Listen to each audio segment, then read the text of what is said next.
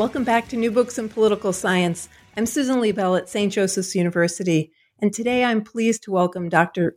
Nancy Beck Young, Professor of History at the University of Houston, to discuss her new book, Two Sons of the Southwest, Lyndon Johnson, Barry Goldwater, and the 1964 Battle Between Liberalism and Conservatism, published by University of Kansas Press in 2019. Welcome to the podcast. Thank you for having me. A lot of other books treat some of the political players from 1964, aspects of the election, but your book is the first one to really offer a comprehensive political history of the campaign, particularly with a focus on the Sun Belt as central.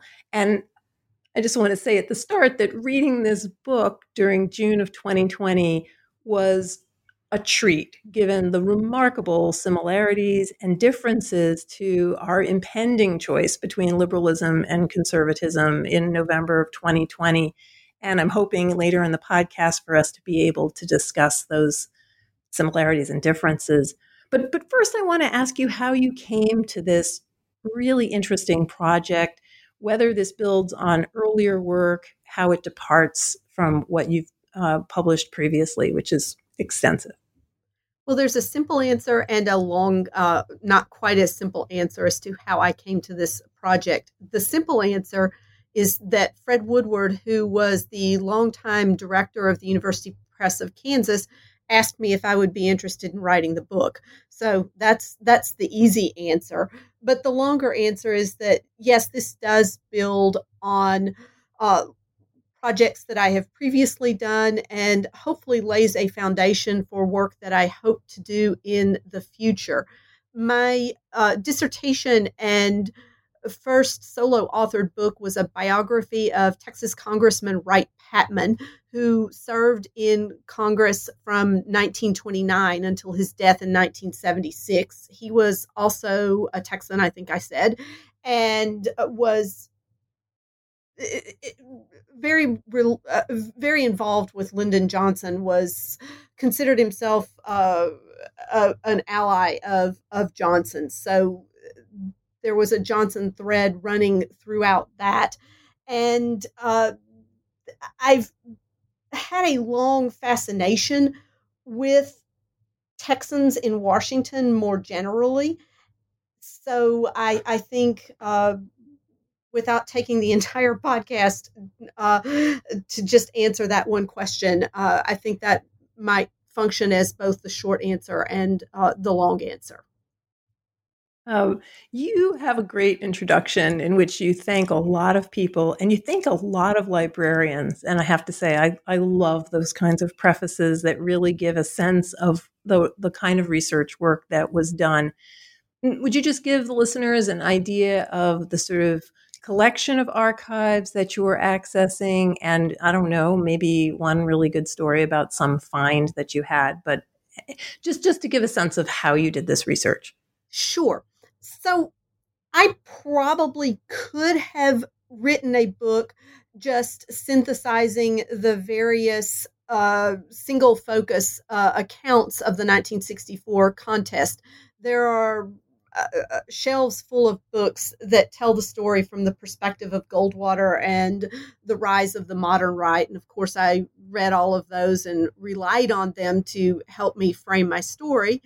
There are also shelves of biographies of Lyndon Johnson and studies of his years in the White House that deal with the 1964 contest, but none that put all sides in juxtaposition, and that none that take the reader through the story of the contest without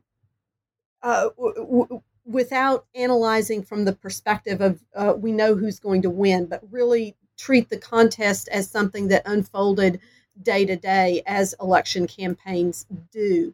So I felt that if I was going to do that, I really needed to go to the sources and look at the papers of the major contestants, not just Johnson, but also Goldwater, and also the many other Republicans who were interested in getting the nomination in 1964. there was just as heated a contest in the Republican primary as there was in the fall general election between Johnson and Goldwater. And so I spent quite a bit of time going and sorting through Nelson Rockefeller and other Republicans who were interested in gaining their party's nomination. And as to best archival find, I think that would have to come from the Goldwater papers. In Goldwater's papers, there is a collection of transcripts that I don't think can be found anywhere else of every newscast in the course of the election that talked about the campaign and the election, and that filled, I want to say, at least a couple of archival boxes, maybe more than that. And it was fascinating to read the transcripts of the evening news, material that could not be had in another way. And I found that to be tremendously useful. Oh, that's great. Thank you so much. Well, some people, this podcast is listened to by all sorts of political scientists. They're not all American. Uh, so, so for those of us who don't remember this election in 1964, and neither do you, and like remember it, but now you know it. Can you help set the stage for where we were, Republicans, Democrats together, before getting into this face-off between Goldwater, the conservative, and Johnson, the liberal? Sure. So the political landscape of the United States in the early 1960s could not be any different from the political landscape of the United States in 2020. I think that is very important to acknowledge. The country was feeling optimistic about itself at this point in time. There was not a tremendously high distrust in the federal government or leaders or institutions. There was a general sense of optimism. There was a faith in the economic future of the country. There was a faith in American progress, that the United States was on an upward trajectory that could not be halted. And there was some forward movement with dealing with the country's then most fraught social problems, civil rights. Not enough, not fast enough, but some forward movement in the early 1960s, and some hope that that forward movement would bring positive results. So a very different country, a very different place from where we find ourselves now, where there's pessimism and fear and a darkness about where we are now and where we might be going. So I think that is important to note. As to Republicans and Democrats, both parties were very different in the early 1960s than they are now.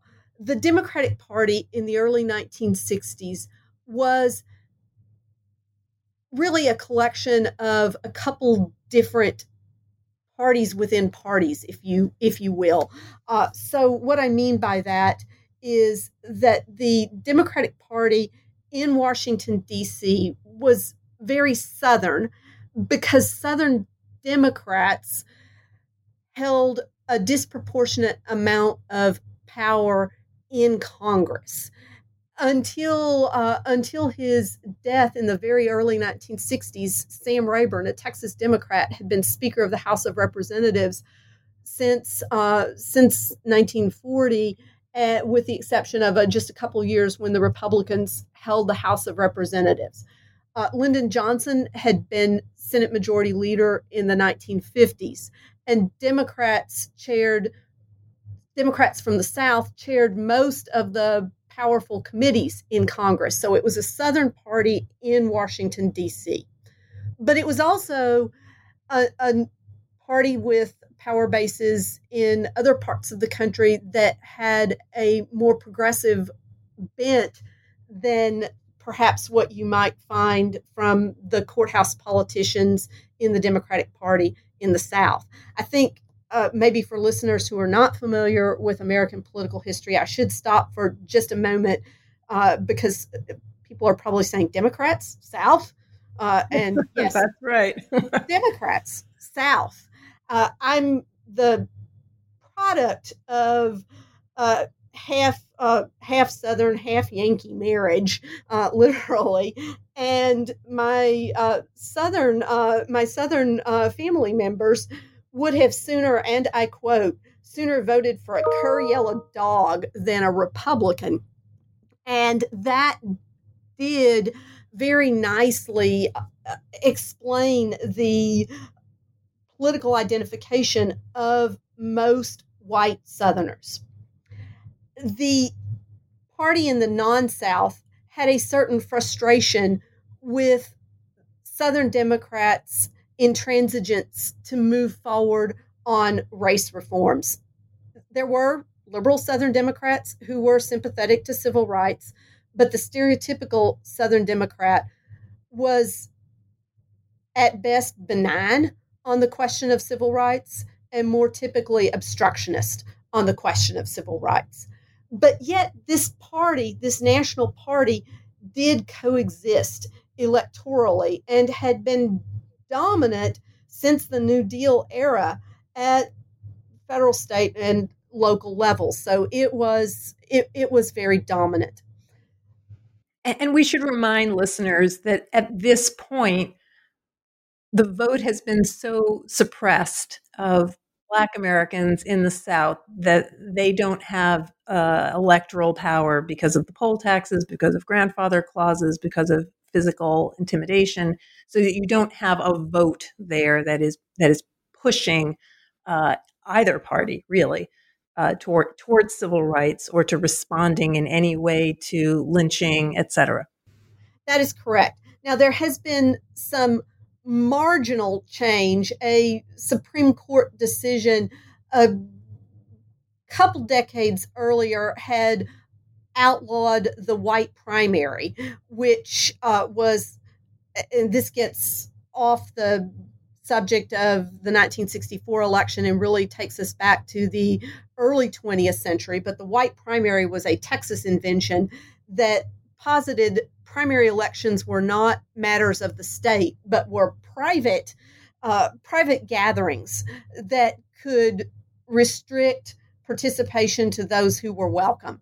And that became thus a device alongside poll taxes and literacy tests and the like to prevent African American voting.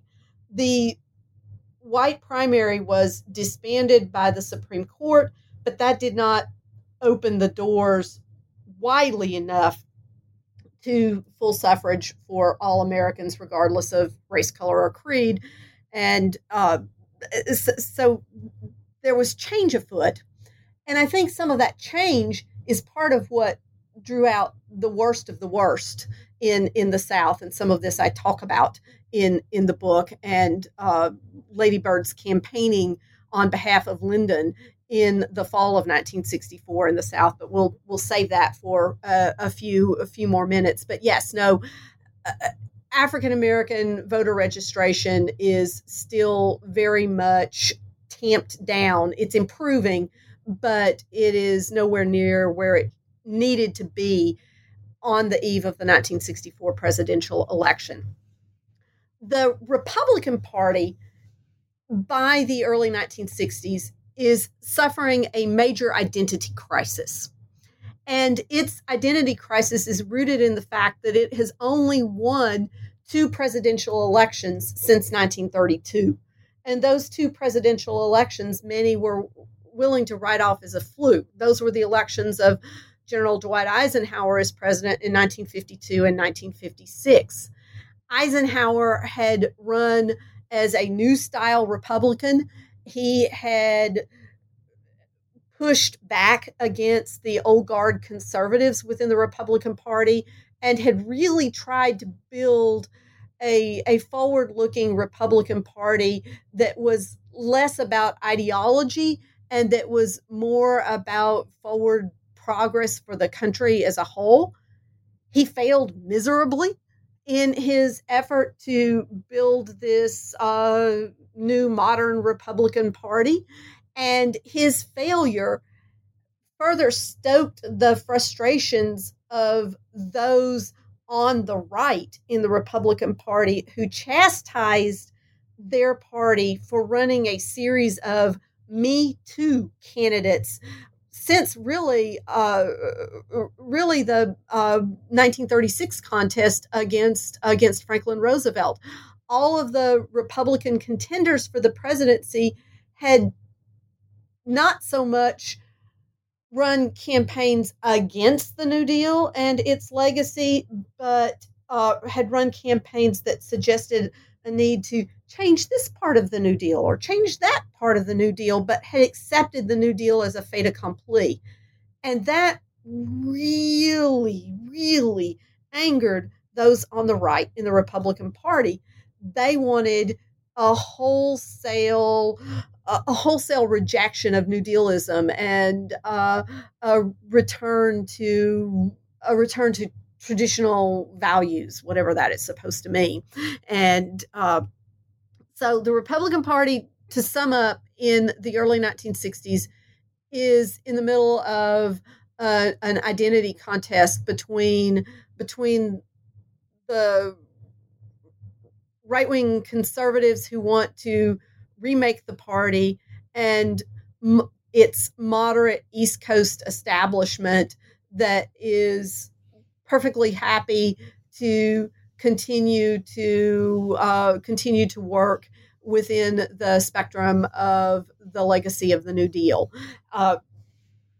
against a Democratic Party that is not yet divided over the question of race, but potentially dividing over the question of race. So that is, in a nutshell, the landscape that the two parties find themselves in the early 1960s. And the detail in the book is terrific. For those listeners who think they know what went on in this primary and what the party landscape looked like, I just can't recommend enough the subtlety with which, Nancy, you deal with this, and it just brings it all to life. It's so easy to read, and it's also so informative at the same time, and that's hard to accomplish in a book. If that's what the Republican landscape looked like, then how is it that Goldwater emerged as the candidate for the 1964 presidential election? Well, that is that is a story that takes up a couple of chapters in the book, and so I'll try to explain that as succinctly as possible here and now. The first point to make is that campaigns did not happen in the early 1960s in the same way that we are accustomed to them happening today. We are accustomed, although this year has been different for reasons of COVID, we are accustomed to a primary election in all 50 states, where every voter who wishes can go to the party of their choice and participate in a primary election to help select the nominee for their party. There were not competitive presidential primaries in all of the states in the early 1960s. The primary election was still something of a new thing in the early 1960s. There was still just as much in the way of delegate selection happening behind the scenes through precinct conventions and county conventions and state party conventions that felt less democratic and felt less representative of the national will of the people. So the primaries for the Republicans that were competitive were in New Hampshire, in Oregon, and California. Those were the most important competitive primaries. You can look in the book, and there's a chart in the back of the book that spells out all of the primary contests, but those were the most important contests where all candidates competed. In other states that had primary elections, not all of the candidates ran a race. They didn't even try to get votes in some of the states. Imagine that. That's really, really hard for listeners in the 21st century to consider, having a primary election and having a candidate not seek votes in that contest that would equate in some way to delegates at the convention. But nevertheless, that is how it still worked in the early 1960s. So the result of the different contests unfold in this way. The contest in New Hampshire is close, but ultimately Henry Cabot Lodge prevailed there. And the interesting thing about Henry Cabot Lodge prevailing in New Hampshire is that he was not yet really a declared candidate yet in 1964 in this contest. He is still the American ambassador to South Vietnam, and so he is not a declared candidate. But there is the benefit of proximity, Lodge being from Massachusetts, and that translated into a hardcore group of Lodge volunteers who worked neighboring New Hampshire for the benefit of their chosen candidate. Goldwater didn't do all that well in New Hampshire. New Hampshire voters didn't take to Goldwater's tactics or his demeanor when he campaigned in the state. They didn't like it that Goldwater's wife wore a fur coat in the state. They viewed that as showy and ostentatious and not in keeping with their practical New England values. And so Goldwater just didn't translate well in the Northeast in New Hampshire. So one contest down, and Lodge is looking good. The next contest that was important in terms of in terms of actual competition, where more than one candidate attempted to get votes, was Oregon. And in Oregon, Nelson Rockefeller was the candidate who prevailed in that primary. So what you have, two competitive primaries in, you have two different candidates coming out on top, but you have the East Coast establishment prevailing in both of those contests, because Nelson Rockefeller was also viewed as East Coast establishment. He was East Coast establishment. That was his background. He was successful governor and a moderate and proponent of civil rights reform, and just did not share the same sorts of concerns or any of that with the far right in the Republican Party. From Oregon, and of course, I'm leaving aside the contests that were not really competitive. From Oregon, the contest shifts to California. And California is going to be the last major competitive primary for the Republicans.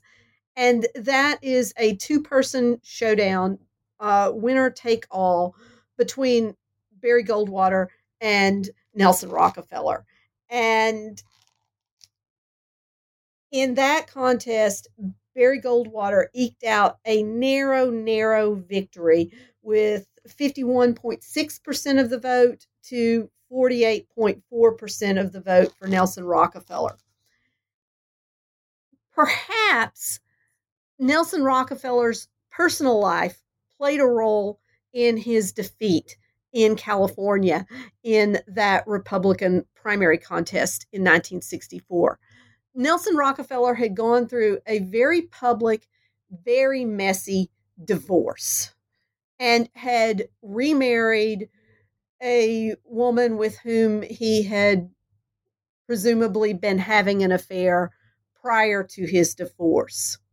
His new wife was pregnant during the middle of the campaign and set to deliver at about the same time as the primary balloting was scheduled to happen in California. And you can just imagine the back channel nastiness that ensued with all of this and the efforts to paint Rockefeller as lacking the moral compass to be president because he had been divorced and been sexually promiscuous outside of his marriage, and on it all went. So very scandal mongering, playing into the sort of religious conservatism that makes up a component of the new right. Goldwater partisans did use churches to foster their campaign. There was that sort of play to morality here. And for anyone who's listening and is going, conservatives, California, is this lady crazy? No, really, I'm not. That's another piece of just how different the political landscape in the United States in the early 1960s was compared to today. California in the early 1960s at the presidential level was more to the center right in its politics. So not at all unexpected for the Republicans to think they could carry California in 1964. So I hope that answers the question and is enough of a teaser to get readers to want to read more about this part of the contest. No, I think it's really helpful. And one of the threads that runs throughout the book is, when did modern conservatism begin and what was the content? And I think part of this description about Nelson Rockefeller and the morality issue is actually something that gets taken up again and again in the book, because you're not just speaking about 1964. I think one of the aims of the book is to present 64 as this very fertile uh, uh, moment in which both liberalism and conservatism change, and the failure of Goldwater, you say, is not necessarily the end of conservatism, and in fact, you point to what will happen with Reagan and et cetera going forward. But before we get to that, what from LBJ's side, what did the Democratic politics look like, especially in the context you've already mentioned of civil rights as an increasing concern within the Democratic Party, both as something that people are trying to push forward and others are very much vehemently opposing? Sure. So the Democratic story is a very different one, and it is one that really begins in tragedy. And the tragedy is the murder of President John F. Kennedy in Dallas, Texas on November 22nd, 1963. John F. Kennedy was in Texas in part for political fundraising in advance of his reelection campaign in 1964. So Kennedy was supposed to lead the ticket for his party in 1964. That didn't happen. Lyndon Johnson entered the White House under the most tragic of circumstances. Johnson, for all of the power, for all of his accomplishments, had one of the most fragile egos of anyone I know in modern American politics. So throughout 1964, he's on again, off again as to whether he should run, whether the party wants him, whether the country wants him. And he'll have these melancholy moments where he considers dropping out. And it drove his wife, Lady Bird Johnson, nuts. It drove his closest advisors nuts. And at times they were patient with him, and at other times they had very frank, profanity-laden conversations with Lyndon, telling him to get over himself, grow up, and deal with it, and run for the presidency. And it's fascinating just how often he talked about getting out. I don't know how serious he was about getting out, but his insecurities do come through in the correspondence and the conversation transcripts that reveal that side of Johnson. He was insecure about filling the Kennedy legacy. And that's ironic because Kennedy, at the time of his death, prior to his death, had not necessarily been tremendously successful in getting programs passed. More of his agenda was stalled in Congress than not. And Kennedy's popularity, well, now today, his popularity ratings before his death would be considered outstanding. And even before the Trump presidency would be considered outstanding. But then his numbers seemed low compared to Eisenhower in the 50s or earlier. So Johnson was concerned that he didn't measure up to Kennedy, but he also helped create the myth of Kennedy. And he does that for, I would argue, noble purposes. Johnson wanted, more than anything else, when he became president following the Kennedy assassination, to heal the nation's wounds. And he realized that the biggest part of healing the nation's wounds was resolving the biggest racial conflicts in the country at that point in time. He realized that to be president of all of the American people, he had to sign the 1964 Civil Rights Bill into law. It had to happen. And it had to happen before the presidential election. So Johnson throws his all as a new president in office under the most tragic of circumstances into passing the most controversial piece of legislation anyone could imagine at that point in history, which is another marker of just how different our politics today are from our politics then. Politicians then had the belief in the importance of legislating that we just don't seem to share across the board now. And the party out of power did not view it as appropriate to halt the legislative process just because it was out of power, which is another major difference with our politics today, if that makes sense. No, it does. Yeah, sure. And of course there's examples that run counter, right? They were able to defeat anti-lynching legislation and they felt comfortable doing that. So it's not, I think what you're talking about is more of a general trend, not necessarily, a uniform approach. Yeah. Exactly, exactly. So Johnson throws his all into getting the 1964 Civil Rights Act passed. And there's a wonderful conversation, and I have snippets of it in the book from the near end of the battle for the 1964 Civil Rights Act. It has passed the House. It has passed in the Senate. The filibuster has been defeated yet again. And they're at the point of reconciling the House version with the Senate version.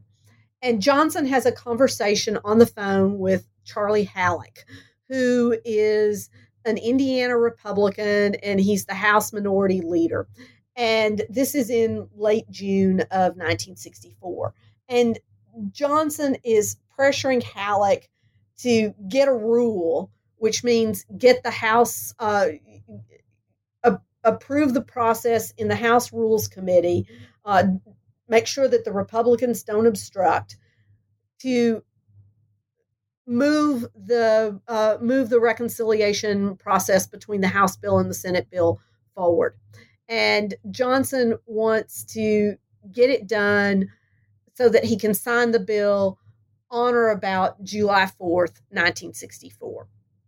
And they go back and forth, and Halleck's saying, well, I don't know what all the Senate's put in that bill. We need to read it again. And they're going back and forth like that. And Johnson's, well, you can give me that little rule. Just give me that little rule. And anybody who wants to can Google the conversation and listen to it. It is a brilliant moment from the Johnson phone tapes. And they go back and forth. And then Johnson, when he wears Halleck down a bit, he starts mentioning other pieces from his program. I need my war on poverty legislation. I need this legislation. I need my tax cut. I need this other thing. I need this other thing. And you can see the Johnson who could never be sated with one political reform measure. He had a laundry list of reforms he wished to enact. And Halleck is getting more and more frustrated. And it's a fascinating moment. But Johnson gets his way. The House does act. The Republicans do not obstruct. And Johnson signs the 1964 Civil Rights Act into law on July 2nd, 1964. Major White House ceremony. And so that becomes the backdrop for Johnson's convention. And I think what I need to set the stage here, because why does any of this matter? Johnson doesn't have a primary challenger. Why does this matter? What's important about Johnson's convention? It's that laundry list of legislation that he wanted. Johnson viewed himself not as a partisan Democratic president, but as president for the whole of the American people. And Johnson had an agenda for the whole of the American people. He wanted to enact a reform program that surpassed that of Franklin Roosevelt's New Deal. Johnson wanted to best his most senior political mentor. Johnson had a really skilled ability when he was a young man in Congress of searching out those with power and turning them into political mentors. And Franklin Roosevelt was one of those individuals for Johnson. And when Johnson finds himself in the White House 3 decades later, he wants to best his deceased mentor and put into place a reform program surpassing the New Deal. And so that makes his political convention very important and his campaign that fall very important. To do so, he realizes that his program cannot fall victim to the same obstructionism that the Kennedy program fell victim to in 61, 62, and 63, where conservative Southern Democrats allied with conservative Republicans to block forward movement on legislation. Johnson needs a big victory. And so that is what he's going for in 1964, a landslide victory that will give him the credibility in Congress and hopefully down ballot wins for members of the House and members of the Senate. So he will have veto proof, filibuster proof. He will have the large majorities in the two houses of Congress willing to work with him on medical reform and education reform and housing reform and environmental reform and on an urban reform and on we go, what does in fact become the Great Society. And so he, to do that, wants to make sure he wins an overwhelming victory. And his two big challenges in doing that both relate to the issue of civil rights. I'm sorry. Oh, I was just going to allude briefly to the battle at the Democratic Convention in 1964 against the Mississippi Freedom Democratic Party, and then the concern about losing the South to the Republican Party in the fall election. Let me just ask you one question, sorry, about the tapes, which is that everyone is familiar with the Nixon tapes and the importance that the Nixon tapes played in Nixon leaving office. LBJ has put these tapes in place himself. Was he continuing something that had begun earlier, or was this something new to his administration? Okay, so the White House tapes are not new to the Johnson administration. Anyone who's interested in presidential recordings, I would encourage to go to the Miller Center's website. The Miller Center is part of the University of Virginia, and they have done a tremendous public service in making the telephone recordings of presidents available. So the earliest recorded telephone conversation of a president was from the very end of the Roosevelt administration, and there's just one or two. Not much with Truman, not much with Eisenhower. Kennedy recorded much more liberally, meaning frequently, not liberal in the political sense, but liberal in the frequency sense. And so the recording system existed in the White House when Johnson came in. And in the early days, Johnson thought it important to record his conversations, to have a record. He wasn't entirely sure under what circumstances Kennedy had been killed, and this was a perilous moment in the nation's history. And so he thought it important to have the recordings available for any who might wish to listen, or for his own own usage, because the recording system was not well known. He used it less as the presidency went on, but Nixon recorded everything. And to our knowledge, there's been no recording since Nixon, because the recordings proved detrimental to the continuation of the Nixon presidency, as did other things. But that's another subject, and other people have written widely on that. But a great tool for historians. Oh, marvelous. And I must say the Johnson tapes are easier to listen to than any of the others, just because Johnson usually spoke so clearly, and Nixon often sounded like he had a mouthful of marbles, and is much harder to hear on his tapes. So just from an audio quality, the Johnson tapes are easy to use.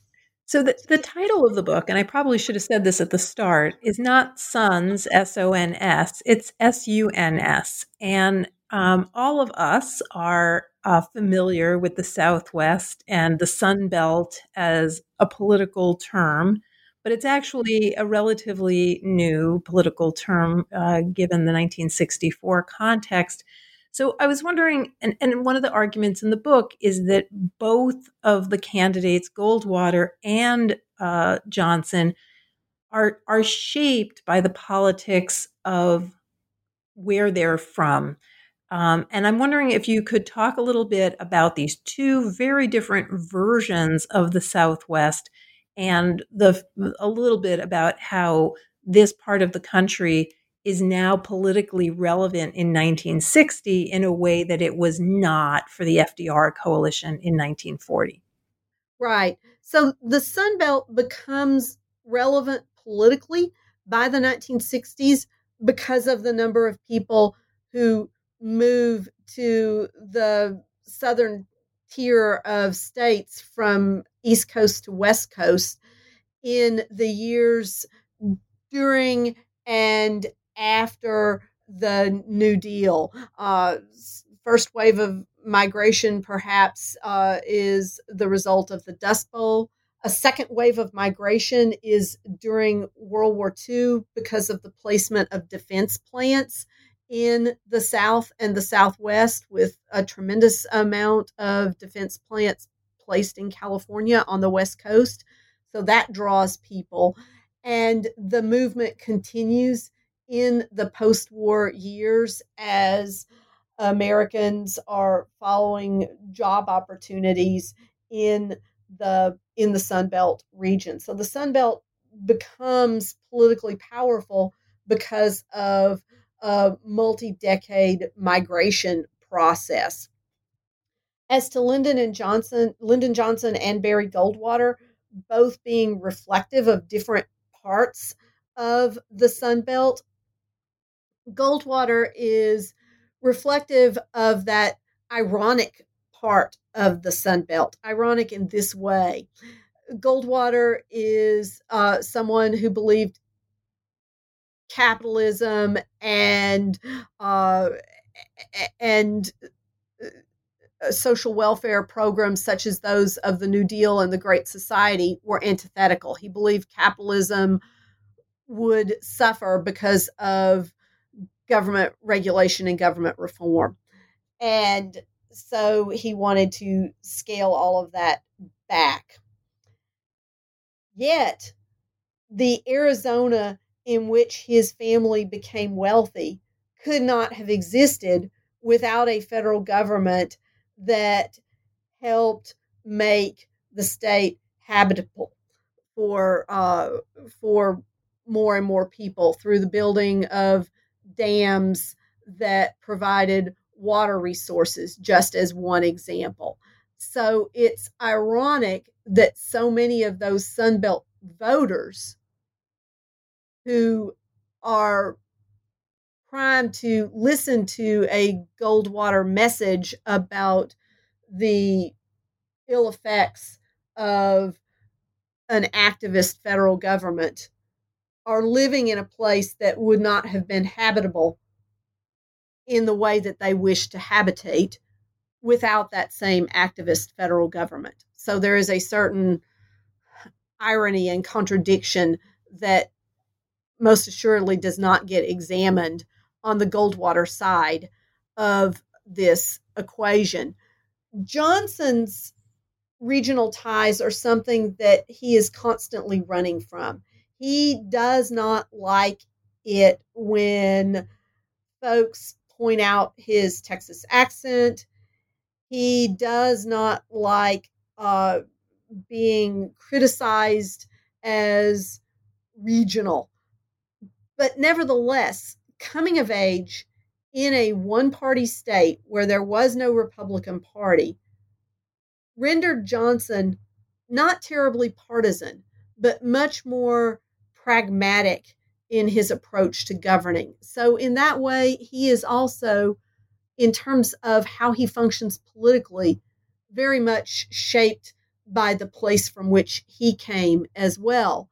And unlike Goldwater, who crusaded against the excesses of the New Deal and the excesses of the Great Society, Johnson, throughout his political career, had been a loud and strong champion of using the federal government to make the South and the Southwest more habitable and more modern for the people who lived there. I'd like readers to think about the poverty in the South and what we now call the Southwest in the 1930s. This is a part of the United States where electricity was not necessarily common, where running water was not necessarily widely available outside of large cities. This was a very different place from what we think of today when we think of the South and the Southwest. And Johnson was a major figure in the remaking of those regions. So very different ideas about the importance of federal power and what federal power can do to improve the lives of the American people. So in the book, chapters 6 and 7 are both devoted to the campaign and the results. And you've already alluded to the importance of the down ballot elections that take place, especially for the Democrats in Congress. Obviously, this is a big question, but why is this election so important? And how does what happens in this campaign help us understand the modern ideologies of liberalism and conservatism that emerge in the decades to follow? So I'll focus on liberalism first. Prior to 1964, if you asked most Americans about what the liberal agenda was in the country, you would get some sort of answer keyed to the New Deal, that liberalism in the United States was focused on economic reform and economic regulation by the federal government, looking to the various programs of the New Deal and successor programs from the Truman and Eisenhower years.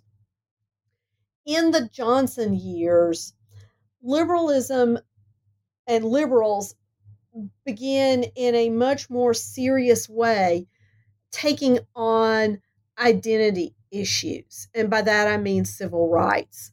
Civil rights in the 1960s becomes a centerpiece issue in the Democratic Party through Lyndon Johnson's signing of not one, not two, but ultimately three major pieces of civil rights reform: the Civil Rights Act of 1964, which dealt with public accommodations and access to public spaces; Voting Rights Act of 1965, which is, as the name implied; and the Fair Housing Act of 1968, also as the name implies. So civil rights becomes a major part of liberalism as a result of this, which opens the door to so-called identity politics and demands in subsequent decades for women's rights reform, LGBTQ, et cetera, et cetera, et cetera. So that helps change Democratic Party liberalism. At the same time, and scholars have argued a whole bunch about whether Republicans were simply engaged in backlash or not, but there is very much in Goldwater's movement a backlash component to both old style liberalism and this newer style civil rights liberalism. And at moments, Goldwater plays heavily into it. I'll just paint the scene from one Goldwater rally. It was not uncommon at Goldwater rallies in the South to see more Confederate flags than American flags. And at one particular Goldwater rally, the football field in the local town was planted with white lilies, and white girls from the town were dressed in white gowns and positioned on the football field. And the visual imagery here of what Goldwater was speaking to, who he was speaking to, could not be missed. So said the journalists who covered the campaign and saw that there was a tremendous conflict over the need for civil rights, and Goldwater spoke more to those who were opposed to civil rights reform. That's interesting because Goldwater had long been a member of the NAACP and had been a proponent of equality among the races. He just said he didn't want the federal government involved in guaranteeing that equality. So, all very complicated here, but in a very simple way, Goldwater, in Losing, provides a methodology that smoother politicians, less prone to the sorts of gaffes that Goldwater made. At one point in time, he suggested sawing off the east coast of the United States. At another point in time, he suggested lobbing one, meaning a nuclear weapon, into the men's room of the Kremlin, and other such statements as that. But the agenda he put forward becomes one much more exploitable by more deft candidates. And here I'm thinking of Ronald Reagan. So Goldwater lays the table. You don't get to Ronald Reagan without Barry Goldwater. So you started this book before 2016, but yes, you were writing it during the 2016 election. I was reading it in June of 2020. You do a really good job of trying in the book to say 64 is both similar and different to the politics that we see now. But the book came out in 2019, and you've now had more time to see what the presidency of Donald Trump looks like, and also to know that we're going into an election in November 2020, it seems, between Joe Biden and Donald Trump. So I'm wondering what you see as some of the lessons of 1964. I think this is an important book for everyone to read right now because it really helps you understand some of what's at play. But rather than hearing what I think, I want to hear what you think. Sure. So, yes, I think that everyone who believes they have a stake in the election of Joe Biden or a Democrat, well, Joe Biden is going to be the nominee.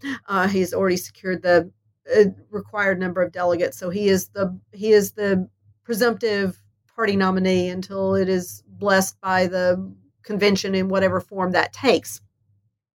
To read and understand this book, even and maybe especially those who would have preferred a more progressive candidate. In that ways, there's some rhyming between a Joe Biden in 2020 and a Lyndon Johnson in 1964. Lyndon Johnson was never the first choice or even the 15th choice of self-professed liberals in the 1960s. He was not trusted, in part because he was from the South, Texas, in part because he had a wheeler-dealer's approach to ethics, meaning sometimes he followed them and sometimes he didn't. And so he was viewed with skepticism among the East Coast liberal elite in the party who preferred the patrician Kennedy family to Lyndon Johnson from Texas.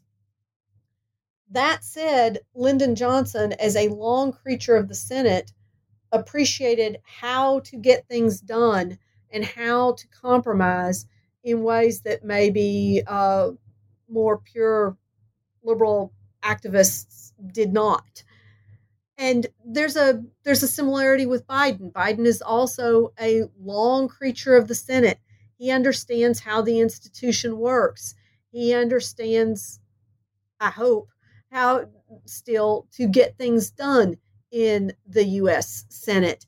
And so there's some rhyming or potential for rhyming there. Should Biden get elected, though he'll be working with a very different Senate, I suspect, than Lyndon Johnson worked with for his presidency.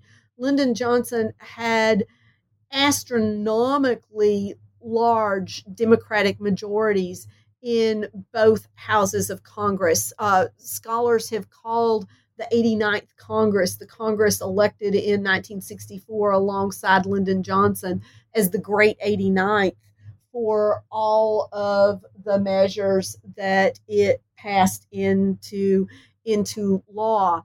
So that is important. But what I would think would be of most use here is appreciating the manner in which a pragmatic liberal who is as much center left as far left can still be the person who pushes a liberal's agenda through Congress, if that makes any sense.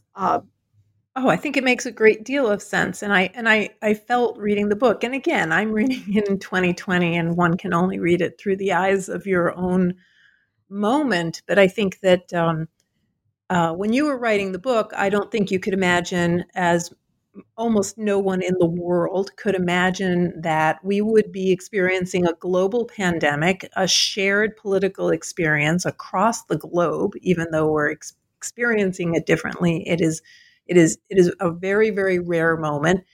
And a few weeks ago, it would have been unimaginable to think that we would have a national protest movement in the midst of a pandemic. And so as I hear you talking about Joe Biden and the key civil rights bills that were passed by LBJ, it seems to me more and more plausible that Biden would be in a position that he would not have been in, and under pressure that he never would have been under, to, if he were to win, to do some sort of substantial reform. But as you say, that would be quite difficult in the context of not having a great 89th Congress that is, ready to pass the legislation. Although, as you point out in the book, it wasn't a cakewalk for LBJ, because he did not have the support of his party in the 5 states in the South, the Dixiecrats plus Georgia. Right. No, no, that's exactly right. But and Biden will not have, if he is elected in the fall, he will not have the margins,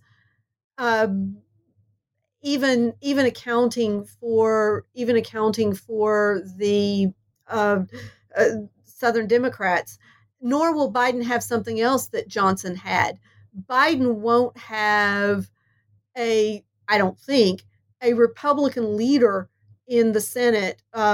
Johnson and Everett McKinley Dirksen, the Republican minority leader in the Senate, were old Senate hands together.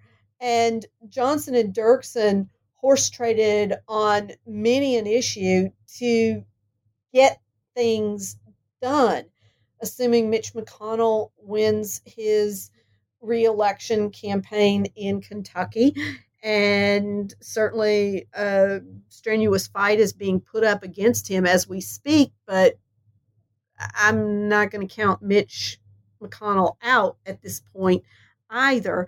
I have trouble envisioning a President Biden and a leader McConnell, even if he is only the minority leader, working together to bring the necessary Republican votes to pass a policing reform bill or any other sort of reform that would speak to our moment of racial crisis.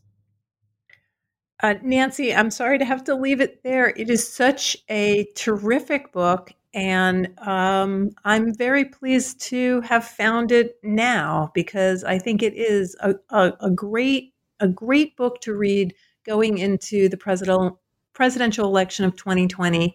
And I think it also offers readers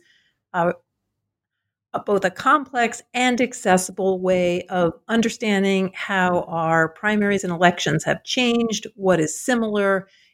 It provides a lot of the needed background for understanding why there are protest movements right now throughout the United States. So thank you so much for joining me today. And thank you for having me. It was my pleasure. And for listeners, the book is Nancy Beck Young's Two Sons of the Southwest, Lyndon Johnson, Barry Goldwater, and the 1964 battle between liberalism and conservative, from the University of Kansas Press, 2019. It's available on the University of Kansas Press website. It's also available in the usual ways. And if you want to support your brick and mortar bookstores, you might order it directly from them or look up bookshop.org, which will ship you a book from the bookstore to your door. Nancy, what's your next project? What are you working on right now? So I'm working on a couple of projects right now. I'm finishing revisions to a manuscript on the early New Deal, and I am engaged in what will be the most extensive archival journey I've ever been on. I'm writing a biography of John Nance Garner, who was FDR's first vice president, and before that, Speaker of the House, and before that, a long-serving member of Congress. The thing that makes Garner difficult is he burned all of his papers. Ooh. Yeah. Okay, that makes me nervous as a scholar. Well, when you're done, you'll have to come back and talk to us again at New Books. So thank you so much for sharing your time with us today. Thank you for having me.